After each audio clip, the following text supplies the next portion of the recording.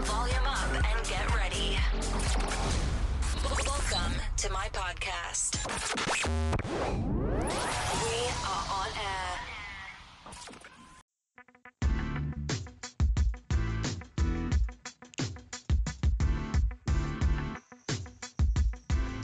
Hello everyone! Hello sa lahat ng mga giliw nating tagapakinig. Ako po ang inyong host, si Jeff. And I'm Rhea Angeline. And welcome to another episode of Coffee Coffee na na lang lang dear dear podcast. podcast. Yun, so ang ganda ng weather ngayon. Oo nga.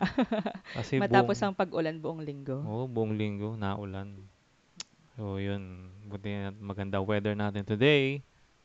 And pag-usapan natin for today ay ano ba? About sa 7 habits of Highly ah, effective people. yan, tama. So By ito, ano to? Sino ang author nito? si Stephen Covey. Okay. So, Si Franklin hindi, Covey. Stephen Covey yan. Talaga ba? Oh, ayan oh, yung book mo. Ayan oh. Okay. Di ba? So, talaga. So, kasi galing tayong MIBF lang, no? Last week. Last Saturday lang. Last Saturday lang. Oo, yun. Dahil kay Marts. Mm. Dahil sa librong pinublish ni Marts. Oh, uy, I want to thank Marts kasi binanggit pala niya ako dun sa book. Oo. Hello, Mars. Thank you for mentioning my name. Actually, si Jeff yung unang nakakita ng name ko. Halatang hindi ko pa binabasa. Sorry na. Pero binasa ko na yung week 1 yan. So, one day sabi ni Jeff, uy, nabanggit ka pala ni March dun sa book. Kaya pag-uwi ko, hinanap ko agad yung pangalan ko. Mm. Yun. So, i-promote ulit natin ang book ni March, ang Ang kaya ko pa best and And other Other lies Lies You Tell Yourself. Yun. I tell myself. So, since galing tayo sa MIBF last Saturday, napag-usapan natin yung mga favorite books natin, di ba? And, pag-uwi natin, meron kang hiniram na book sa akin. Ah.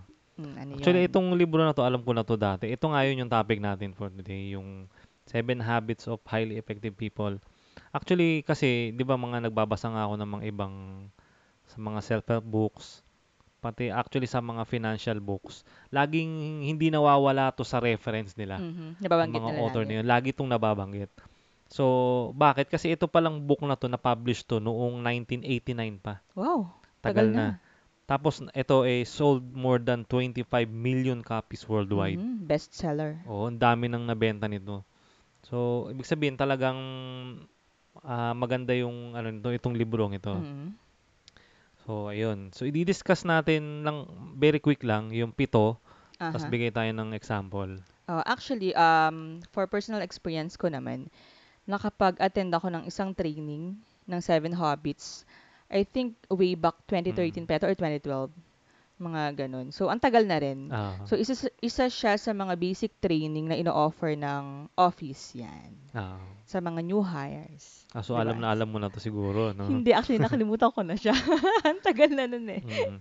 Kaya, it's good na nire-review din natin siya ngayon. Mm. Actually, ito, um, tawag dito, napapakinggan ko to sa audio noon. Mhm. So, kaya ako hiniram yung libro kasi gusto ko makita yung sa book naman mismo. Oo. So, sa audio mo siya first na na-encounter. Free audio yun. O may mga meron na sa online yan. Actually, ewan ko binibili yata yung iba yan, pero So, may mga pirated yung sa'yo. hindi pirated, pinapakinggan ko online. Aha. May mga ganun eh. So, yun. Mm. Tapos hindi ko naman siya kasi pag online to, alam ko ilang oras yan eh. Mahaba pag audio. Mm-mm. Pati yung libro nito ang kapal-kapal. So, hindi ko naman siya binasa ng from kasi talagang buong page kasi ang kapal nga. Pero at least magkaroon ka ng idea do sa 7 na yon. Oo, kasi I remember yung training namin yata, tumagal ng 3 days for that 7 habits. Ah, So, sobrang broad kasi nung topic and so ngayon, no, i-discuss natin siya within less than an hour. mabilis lang yan. Oo. So, ano lang, tawag dito, ano bang tawag doon? Excerpt. Excerpt ng book. Ang nakita ko lang din na basic na dinidiscuss ng 7 Habits is that meron silang tinatawag na see, do, get principle. Mm. Familiar? Hindi. Hindi. Sige, i-discuss Yung na. see, do, get principle. parang sinasabi na doon, yung C, this means na how you view things or how you Mm. perceive a situation. Tapos yung do is how or your actions, your behavior. And then yung get is the result. So sabi lang doon, the Mm. results we get in life depends on what we do or how we act. And what we do in life naman depends on how we see Okay. the world around us, 'di ba? So definitely if we wanted to become an effective person, magsisimula tayo talaga to change our perspective, 'di ba? So Tama. dun lagi sa change of mindset. Mm. So, yun din. Sabi rin dito sa book na sabi ni Stephen Covey, noon daw yung mga books nagfo-focus lang sa parang personality ethics. Yung sa panglabas, kunyari, yung public image mo, Mhm. appearance, On yung how mga you do social get up, interaction. So, ganyan. para maging successful ka, no? Maging ano. Pero dito sa libro niya, parang yun daw yung foundation ng success noon. Pero dito sa book niya, nagfo-focus to more on character ethics. So, Mhm. gaya ng mga integrity, humility, modesty, Mhm. and yun, yung mga ganun. So, kasama yun. Yun nga yun, doon nabuo yung seven habits na yun. Kasi 'di ba, at the end of the day, kung ano namang maipapakita mo is something na meron ka within, tama ba? Oo. 'Di ba? So parang dapat yung character formation mo na or yung values yung talagang i-improve and Ah, then magfo-flow na lang, mm, 'di ba? yun. Okay, simulan na natin. Umpisahan na natin. Sige, ang number one is yung be proactive. O, Be yan. proactive. Yan. So, actually, itong habit na to, talagang lagi ko siyang ina-apply sa buhay ko. Mhm. Gamit na gamit to eh. No? So, ang explanation niya dito kasi dalawang klase lang daw klase ng tao. Pwede kang maging reactive or proactive. Mm. So, pag sinabing reactive, ito yung nagko-complain ka about sa mga circumstances, sa mga pangyayari. Tapos yung proactive naman, nagpo-focus ka dun sa things na makokontrol mo. Mhm. So yun, kunyari, ang example dito, halimbawa bagsak ka sa school, Mm. bagsak ka sa itong particular subject, ang mga reactive people, magko-complain sila kasi walang kwenta magturo yung teacher ko eh. So parang blaming others. Oo, parang ganun. Parang dun ka nga nagpo-focus ka dun sa circumstance na nangyari na bumagsak ka. Eh, siguro kung si teacher ganito nagturo, baka pasado ako, hindi eh. Pero kung ikaw proactive, ang gagawin mo is, next time, pagbubutihin ko. Mhm. Mag-aaral akong mabuti para makapasa na ako. Mhm. Yun yung proactive. Dapat mag-focus ka dun sa mga bagay na within Kaya your mong control. control. Oo. Oo, kaya mong Within your kontrolin. control, hindi doon sa mga bagay na hindi mo na control. Kasi wala ka na magagawa dun eh. Mhm. Or halimbawa, ah, wala akong trabaho ngayon kasi yung presidente natin walang kwenta. Sinisisi mo dun sa presidente Uy, di lahat ba? ngayon sinisisi sa presidente. Oo hindi, ewan ko, basta. Halimbawa, kung yung kahirapan ng Pilipino, mahirap kami kasi yung presidente walang kwenta, hindi siya Oo. para sa mahirap. May mga ganun eh. Mm. Huwag mo isisi sa presidente yun. Nagiging reactive ka. Yung gawin mo, maging proactive ka, magsumikap ka, maghanap ka ng trabaho or, di ba, ng pwede mong pagkakitaan para hindi ka maghirap, para mabuhay ka, makasurvive ka. Yun yung number one, yung be proactive. Oo. So actually, dun sa be proactive, ang sabi dun, yung ineffective paradigm niya or yung tinatawag na mindset Mm. is yung I am a product of my circumstance, meaning I can't do anything about it. Parang Mm. ganun. So yun nga, blaming others, 'di ba? Mm. Pero ang effective mindset dun is that I am a product of my choices. So meaning, yung control ko, Ah. doon ako nakabase. So parang sinasabi rin doon na yung mga reactive language natin dapat isa-isahin na natin siyang tanggalin and then palitan natin siya ng mga proactive language. For example, imbes na there's nothing we can do, palitan natin siya ng let's look for alternatives. Mga ganun bagay. Mm. Kung meron tayong mga words na I can't, hindi ko talaga kaya, pwede natin Ah. siya palitan na I choose to try, I choose to improve, mga ganong mga bagay. Mm. So, lagi tayong yun nga, be proactive na lagi tayong nakafocus dun sa something na controllable natin. Yun, tama O naman. meron akong magandang nabasa na example dyan. Um, Sige. Napasok siya dun sa isang booklet na actually related din siya sa Seven Habits. Meron daw isang librarian sa Pennsylvania. Mm. Tapos, parang one day, napansin niya na merong same person or same student na laging pinapadala sa library. Mm. Sa kanila raw kasi sa school nila, kapag lagi kang pinapadala sa library, meaning para siyang punishment. Meaning Okay. you're not doing your homework, yung mga Ah. ganon. Tapos, so, paulit-ulit eh. So, one day, tinanong niya na yung teacher kung ano nangyari. And then, sabi ng teacher, the student is a bright person naman, a bright student, pero parang wala siyang drive or wala siyang effort to learn, parang ganon. Tapos, edi, kinausap niya yung estudyante. And then, she found out na meron palang situation yung student na hindi siya makapagbasa ng maayos. Okay. So, parang sixth grader na yata yung student eh. So, Mm. dapat at that point of time, marunong na siya magbasa, 'di ba? So, hindi siya makapagbasa ng maayos. And then, na-realize niya na yung student ay hindi normal, merong condition. So, she tapped a doctor, tapos pinag-aralan nila yung estudyante, and then they found out yung term na kilala natin ngayon na dyslexia. Mm. So, alam mo yun, and by then, natulungan nila yung first student na yun, tapos nagkaroon sila ng series of studies and all researches, tapos nagkaroon sila ng parang foundation for the dyslexic people. So, Mm. meron palang mga dyslexic people. So, alam mo yun, so parang kung hindi siya nagkaroon ng, kumbaga parang, anong tawag doon, sympathy or being proactive, 'di ba? Kasi Mm. for example, nakinig siya kay teacher na ay oo nga wala siyang effort matuto ganyan. So sige, padala niyo lang siya ng padala sa library and all. So si Ate Librarian, naging proactive siya in such a way na gusto niya matulungan yung other people. Mm. Hindi siya doon naniwala sa parang there's nothing we can do about it. Hindi ganoon yung mindset niya. Mm. So nag-effort siya, 'di ba nagtapos siya ng doctor and all. Tapos ngayon, 'di ba? So nagkaroon tayo ng term na dyslexia. Tapos na-discover nila na merong mga dyslexic people and alam mo yun, change of kumbaga parang nabago nila ang mundo. Mm. 'Di ba? Yun, Yun, ganda. Yan. So, yun yung number 1 sa Oo. libro niya. So parang you can be a good person talaga to other people, hindi lang isang tao. Tama. Tsaka yun, mag-concentrate ka lang mag-focus ka lang dun sa mga kaya, yung control mo lang. No, Mhm. dun. Yun. So, number 2 is begin with the end in mind. Yan. Yan ang number nun. Begin with the end in mind. Yan. Anong explanation dyan? Yung begin with the end in mind, ang focus, yung kumaga yung be proactive, 'di ba? Ang focus niya is it's a habit of choice. Okay. So etong number 2 na naman, begin with the end of mind. It is a habit of vision. Mm. Meaning every person, we have a certain goal eh. Mm. 'Di ba? Every aspect of our lives, finances, family matters, career, ganyan. So, yung vision natin or yung dream natin or yung end goal natin, naka-base yon sa mga values natin. Mm. And kung ano yung important for us. 'Di ba? For example, merong person na career-oriented siya, definitely ang end goal niya to reach the top of the ladder, mga ganun.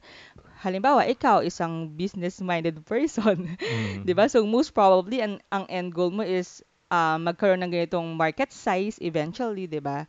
Mm. So yung mga kagaya ko naman na for example, ako kasi important sa akin yung relationship, family, ganyan. So ang end goal ko is to kumbaga yung role ko, kung ano mang role ko as a daughter, as a sister is magkaroon ako ng legacy towards din sa mga people na nakasalamuha ko, 'di ba? Mm. Sa family ko to be specific. 'Yon.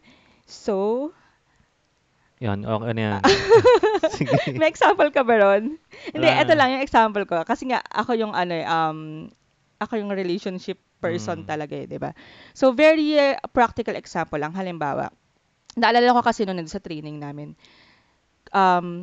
isipin mo raw kung ano yung role mo. Mhm. And then, dun sa role mo, sino yung people na connected doon. Tapos, ano yung gusto mong maging tribute nila. yung bang pag nag-speech sila, Mm. in the time na wala ka na, ano yung maaalala nila sa'yo? Something like that. So, parang naisip ko that time, kasi 2012 or 2013, maliliit pa yung mga pamangkin ko. So, I'm a tita ninang, Mm. and then, so the persons involved, yung mga pamangkin ko, ganyan. And then, ang na-visualize ko nun is yung mga sasabihin nila like, may ninang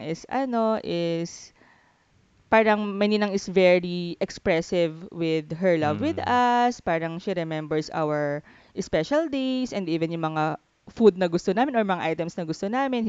She spends time with us, yung mga ganon. So, having having that vision in your mind na end goal mo na parang, pag namatay pala ako, ito yung gusto kong Yun. sabihin nila sa akin. So, magkakaroon ka ngayon ng mindset na, having said that, ito pala yung mga dapat kong gawin. So, Naman. dapat hindi ko makakalimutan yung birthdays nila. So, dapat maging aware ako kung ano yung mga favorites nila and mag-spend ako ng time sa kanila. So, yun nga, parang begin with the end in mind. Alamin mo muna yung end goal mo. Tapos from there, malalaman mo kung ano yung mga dapat mong Yun, gawin. tama. Nadali Yun. mo. So, mag-start ka sa dulo. Parang ganyan. Tama. Galing mo dun. So, sige. Dumako naman tayo sa pangatlong habit, which is yung put first things first. Put first things first. Yes. Ano masasabi mo dyan?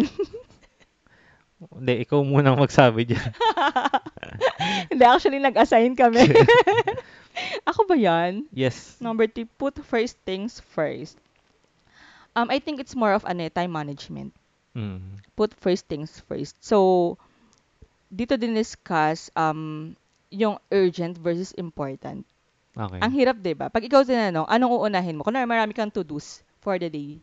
Yung urgent o yung important? Anong uunahin ko? Oo. Hindi ko alam. Ang hirap, 'di ba? Kasi isa urgent, yung isa important. Ibig sabihin, pag may urgent na hindi important, Exactly. Meron ganon. Urgent na hindi. Doon ko lang na-realize na meron tinuro sa amin yung quadrant 1, 2, 3, 4. Nakalimutan ko na kung ano yung quadrant 1, 2, 3, 4. Basta yung isa ron, urgent and important. Yung isa, urgent but not important. Okay. Yung isa, important but not urgent. Yung isa, not important, not urgent. Okay. So, ganon. So, sabi nung instructor, if we have a lot of list dun sa, I mean, lots of items dun sa list of to-dos namin for the day, i-categorize namin siya. Anong Okay. quadrant ba to? Tapos from there, syempre uunahin namin yung quadrant 1, urgent and important. Okay. 'Di ba? Kasi, for example, yung not urgent, not important, ano ba yung mga yon? Social media browsing. Urgent ba yun? Hindi siya urgent. Not urgent kaya. Not urgent, not important. Okay. 'Di ba? So, ibig sabihin, yun yung mga dulo na lang. Mm. Yung pag may oras ka pa. Okay. 'Di ba? Tas Parang sa iba, ginagawa ko important yan. depende Kailangan pa, ko no? mag-post. Kailangan ko Oo. mag-post. Okay. Depende sa career kasi baka digital creator sila, 'di ba? Hindi, wala Work lang. nila Gusto yun. lang niya mag-post. So, yun, kakategorize mo siya. Syempre, uunahin mo yung urgent and important. Tapos yung next, yung urgent but not important.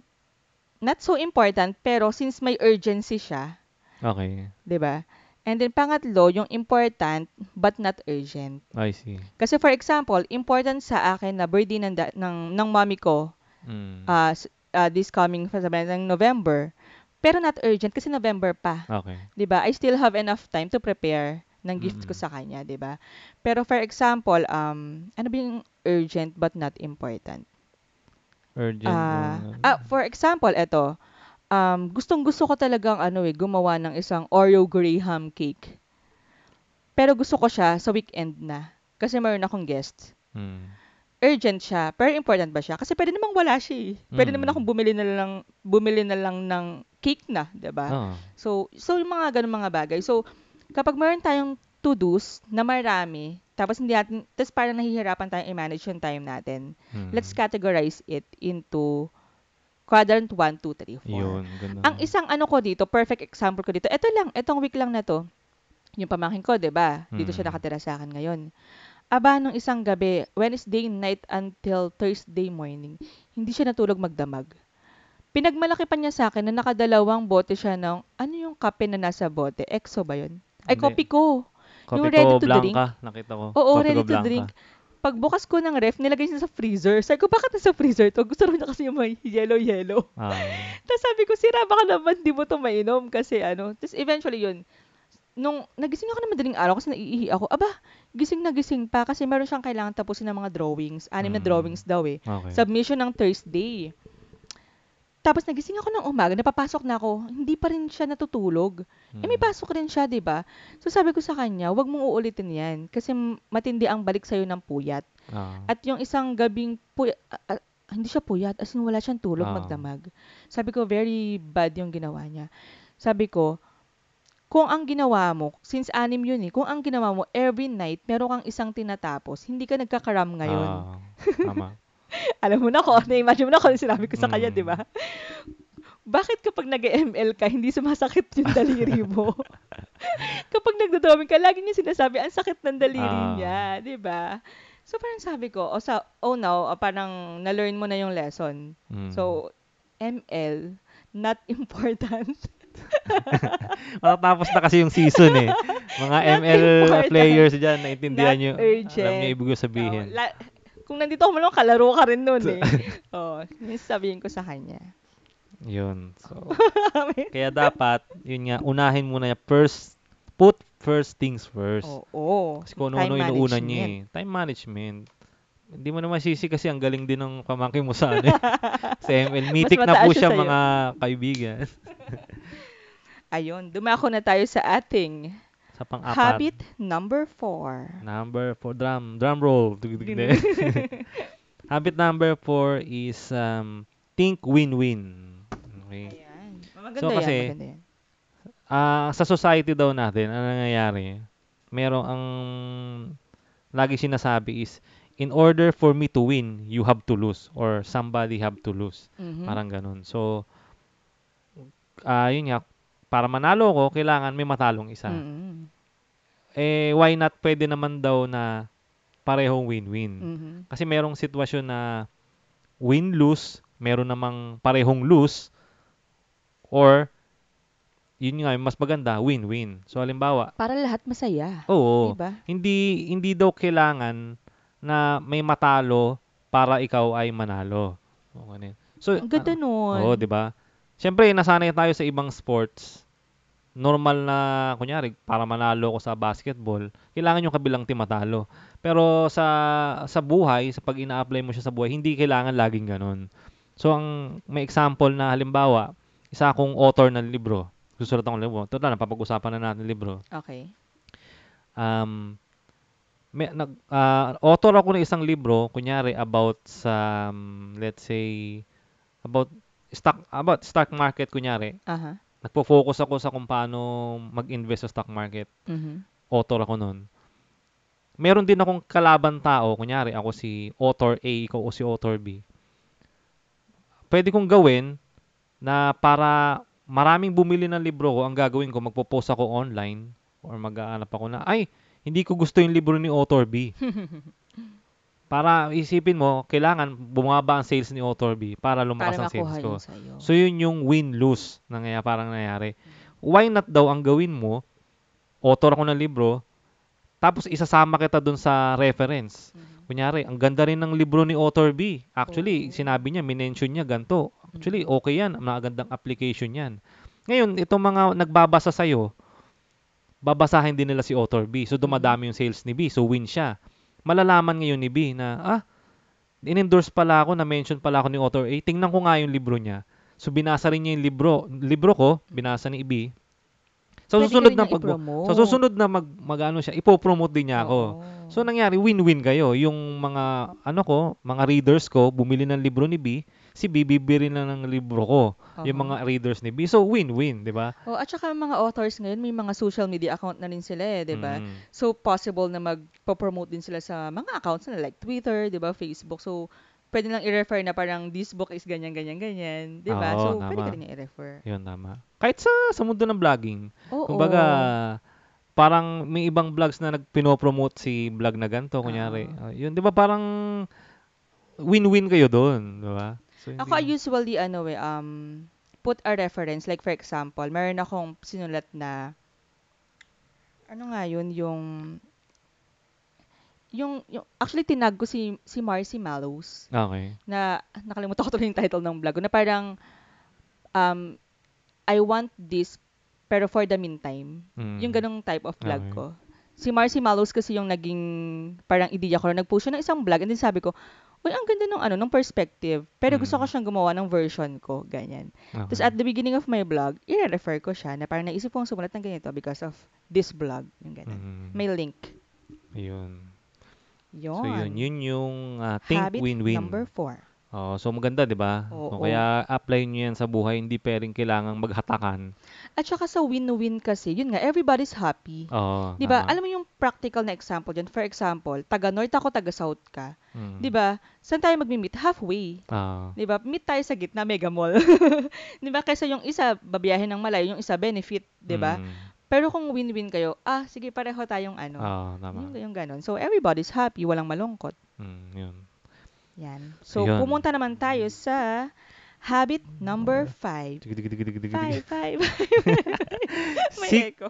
seek first to understand, then to be understood. Yun. Yan. Seek first to understand, then to be understood. Yes, Ang ganda nun, ah. ang sinample ni Steven diyan sa situation niya, yung sa anak daw niya, sabi niya sa friend niya, kinausap niya, I can't understand my son. He won't listen to me. Parang gano'n. So, ang sabi naman ng friend niya, parang may mali daw yata dun sa statement niya kasi dapat daw, to understand someone, you have to listen to them and not the Mhm. other way around. Mm-mm. So, kasi sabi niya, hindi ko naintindihan yung anak ko, hindi siya nakikinig sa akin eh. Hindi, parang mali. Parang dapat yata, makinig ka muna sa anak mo. Para maintindihan mo siya. Ay, Oo, ang ganda yun. nun. So, ang tawag daw doon is parang empathic listening. Mhm. Yeah, so, try Kasi mo merong muna. listening na ano nakikinig lang. Hearing pala yung hearing. Iba yung Oo. hearing sa listening. Oo. So, try to understand their feelings and perspective. So, sabi kasi daw, most people don't listen with the intent to understand. Yes. Oo. Nakikinig lang sila, they listen with the intent to reply. Ay, oo. True May that. maraming ganun na, alam mo, kahit may pagkausap mo, masisense mo naman na, alam mong hindi siya nagkikinig sa'yo, parang minsan di ka pa nga tapos, magsasalita na siya. Mhm. So yun yung sinasabing, Listening. don't listen with the intent, di sila nakikinig with the intent to understand. Mm-mm. Nakikinig lang sila sa'yo because they To intend to reply. May magandang reminder yan, kasi minsan kinakat kita eh. Hindi, okay. Kapag nag-uusap tayo. Pero ang reason ko naman nun, kasi baka mawala yung ideya ko. Hindi, okay lang yun. So ito, parang ano bagang magandang sample dito. Halimbawa, sa amin tinuturo to kasi nasa ano ko may mga telephone etiquette kami kasi nagtrabaho din ako sa BPO. So, nagtatrabaho, hindi actually yung basta gano'n, nagtrabaho sa BPO industry. So, meron tayong mga telephone etiquette and lagi sinasabi sa amin na pakinggan mo muna yung nagko-complain, yung client nyo. Oo. So, kasi para magkaintindihan nga kayo, kailangan pakinggan mo muna siya, ano bang problema, simpatya. 'Yun, para magkasundo kayo kasi pagka nangyayari nagko-complain siya tapos hindi mo pinakikinggan, ang gagawin mo banat ka lang ng banat, walang mangyayari sa inyo lalo na pagka yung mga irate customer.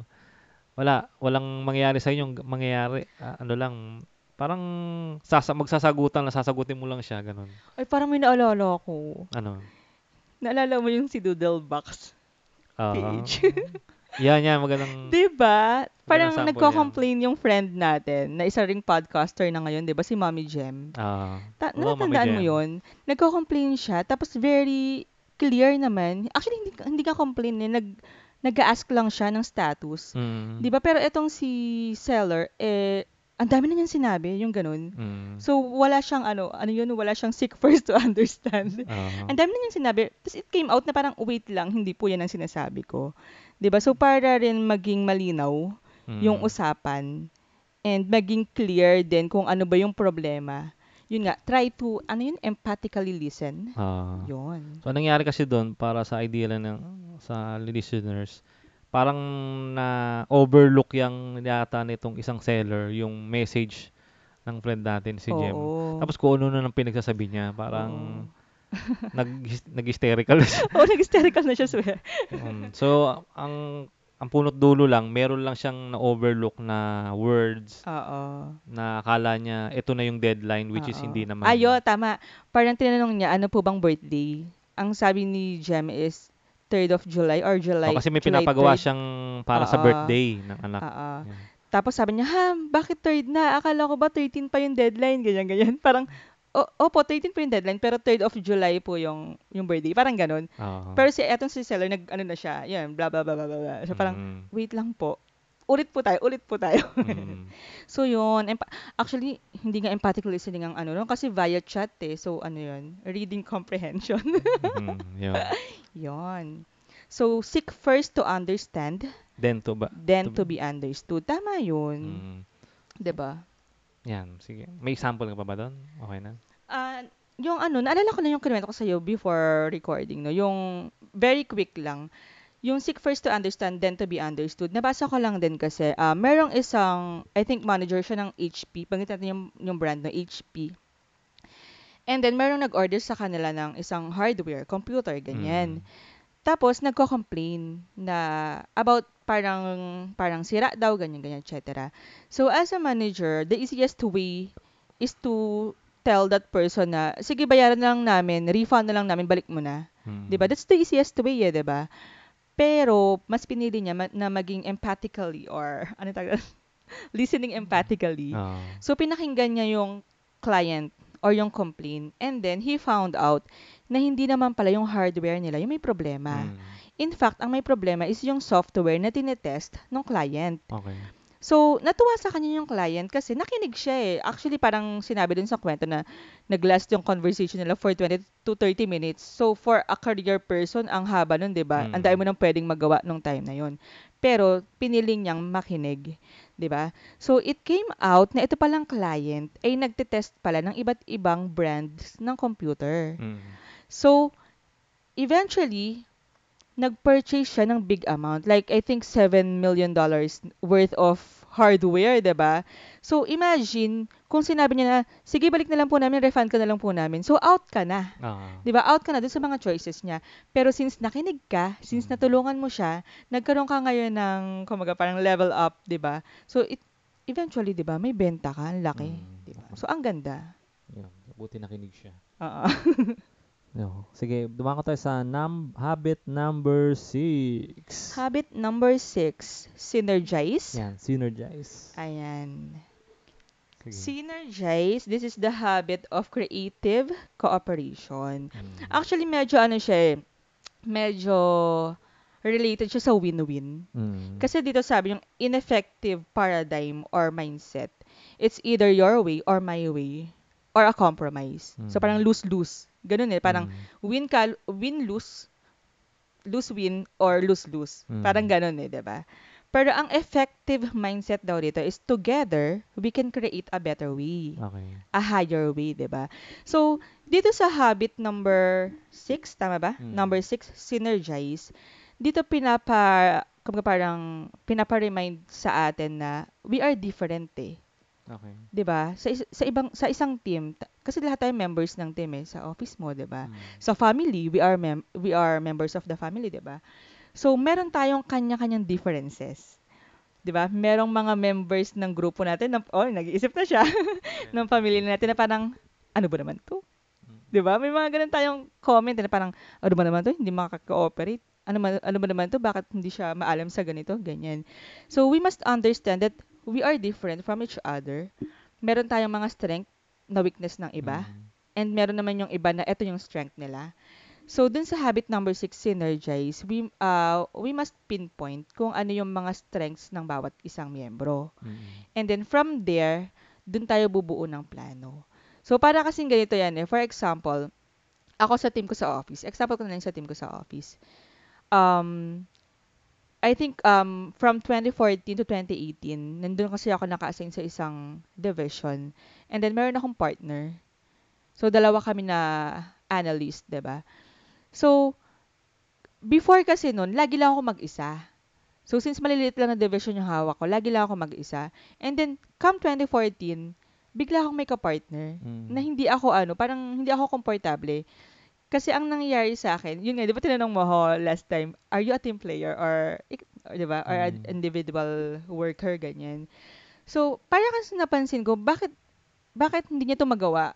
Ang dali lang neto. And there are aspects naman na napansin ko na, better pala siya sa akin sa ganito. For example, kasi I'm an introvert type of person, di ba? So, mas kaya ko na bigyan mo ko ng worksheet or report, ako nagagawa niyan. Pero kakausapin ko yung mga taong yun. Yung makikipagchikahan ako or kukunin ko yung loob nila. Parang, it's a waste of time for me. Or hindi pala siya it's a waste of time. Parang nakakapagod siya for me. yung makipag-meeting. Pagod na Okay. pagod ako pag whole day meeting. And like, pag gawin mo ako ng isang report whole day, o kahit 10 report pa yung whole day, carry lang. Oh. Siya naman, yun naman yung strength niya. Mm. So, siya yung cheerful eh. Siya yung cheerful, siya yung friendly. Talaga, anti-social ang peg ko eh, no? So, siya yung ganun. So, I think yun yung strength niya. So, ang nangyayari sa amin, sige, ako yung gagawa nito. And then, ikaw na mag-cascade sa kanila. Kasi parang napapagod ako na mag-receive ng mga questions, mga ganyan-ganyan. Ikaw na mag-answer sa kanila.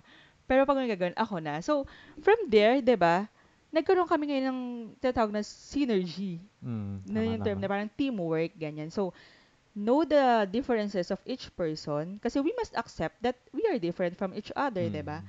And then, work from there. Work from the strengths of each individual.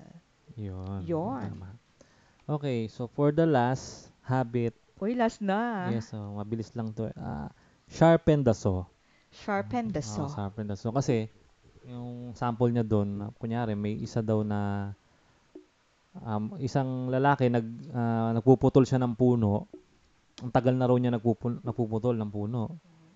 Tapos lumapit yung kaibigan niya, sabi, alam mo, 6 na oras ka na nag-aano diyan nag-a-attempt putulin yan, nilalagari kunyari yung puno.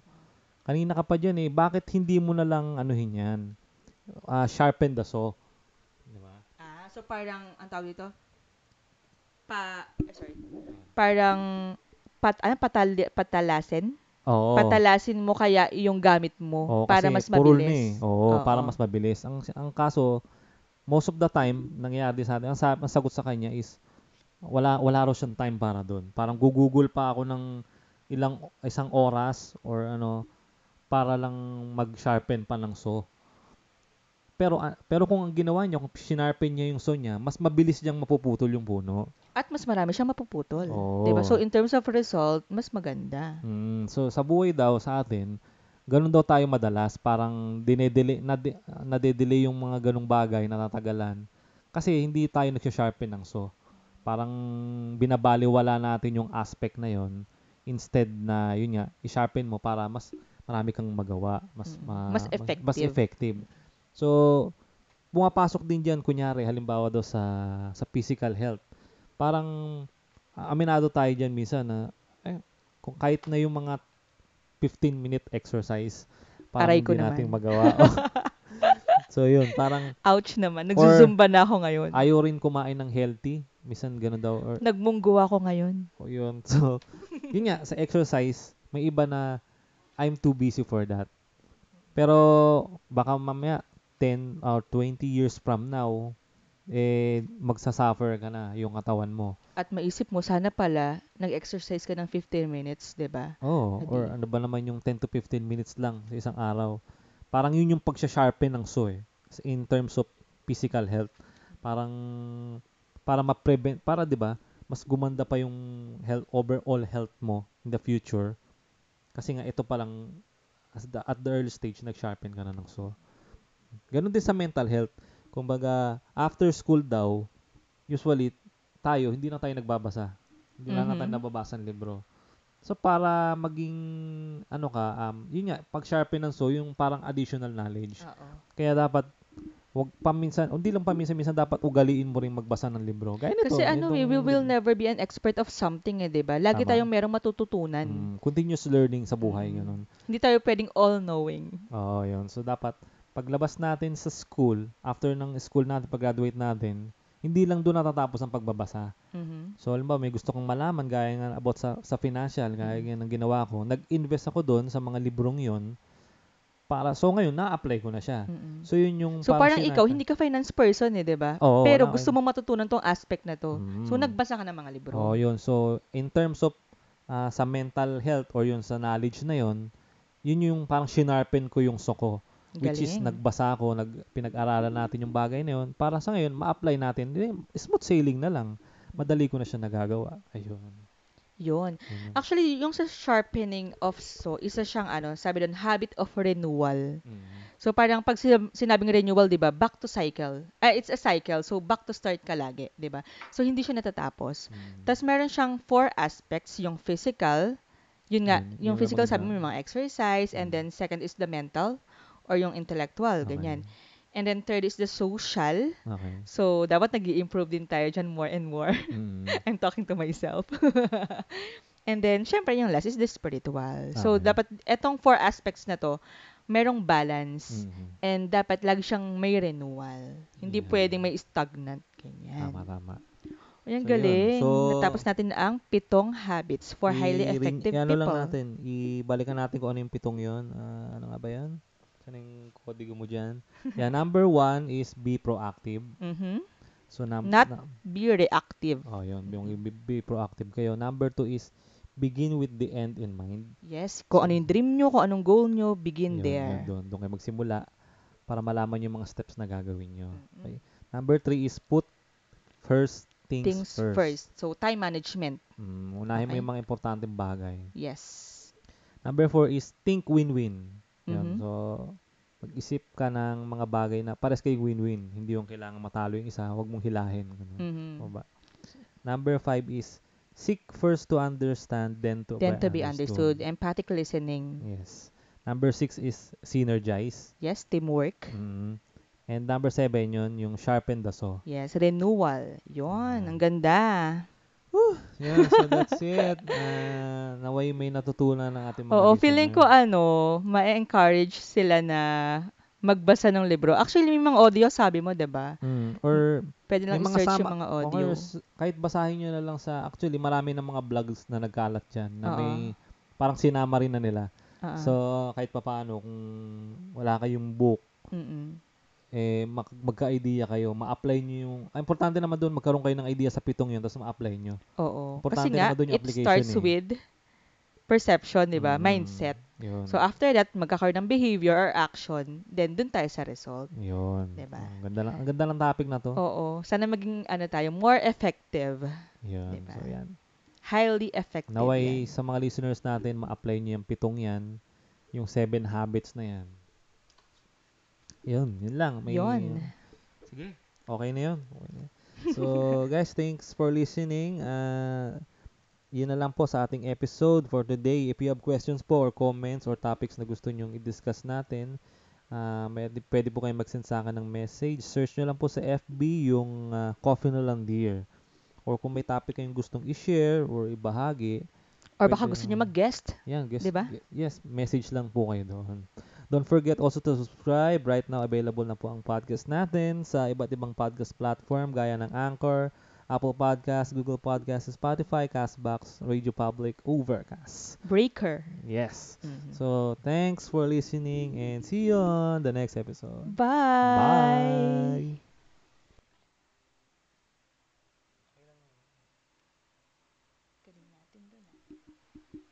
Sorry. Man, parang sigurado kung nagre-record yung phone mo. Oh my